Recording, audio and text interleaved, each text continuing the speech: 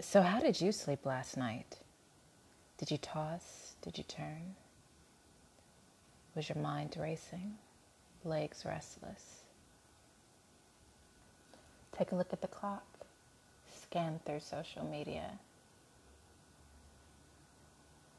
What kept you up last night? Could caffeine be your culprit? Today on Sweet Dreams, we're going to take a look at the effects of caffeine on sleep and what you can do to still get your daily dose, but also get well rested. It's a balance indeed. Today on Sweet Dreams. We'll be right back. So is caffeine your culprit? For many people, caffeine is part of their daily ritual. Starting their day with that daily cup of joe, that cup of tea, or even cocoa, all have caffeine in them to some degree.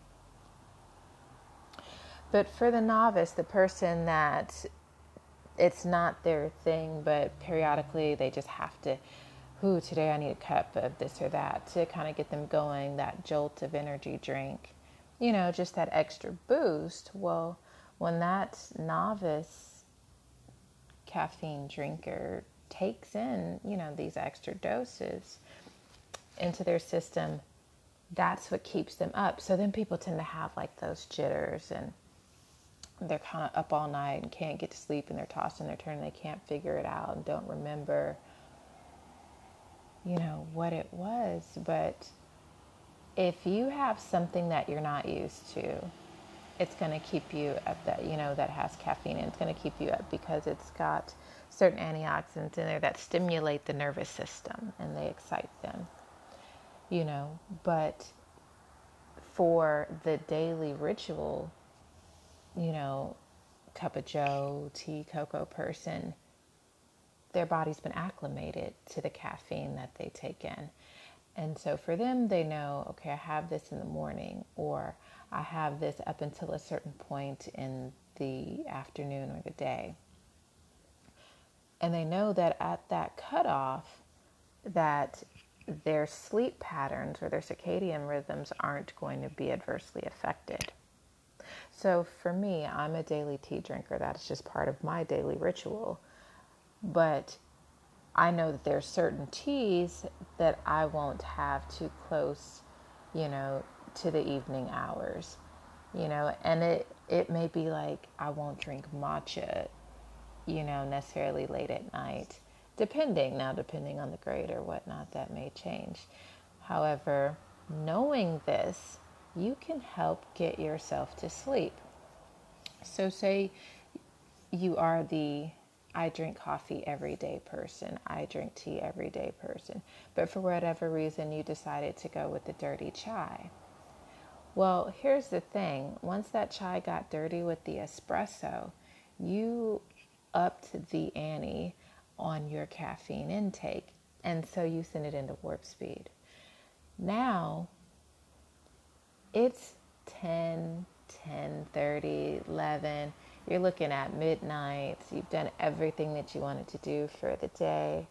Now you're moving into the next day, and it's 1:30, 2, 3, and you're like, what in that extra dose of caffeine amplified how your body reacted to the caffeine. And it was like, oh, you need an extra boost. I got it. Caffeine received, registered, and it is now working to keep you up.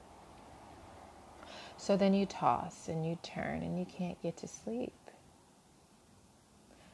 So what you need to do is be mindful of your caffeine intake, at what time, and how much. So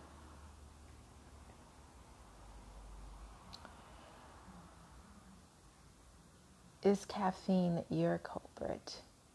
If so, you may want to take a look at scaling back your intake and not having caffeinated drinks beyond a certain point, be that 2, be that 3 for that midday pick me up, be that 6 for that, more acclimated.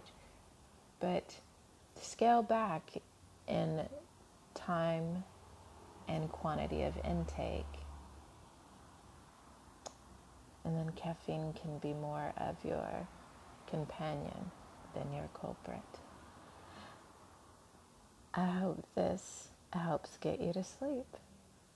Thank you for joining us here on Sweet Dreams.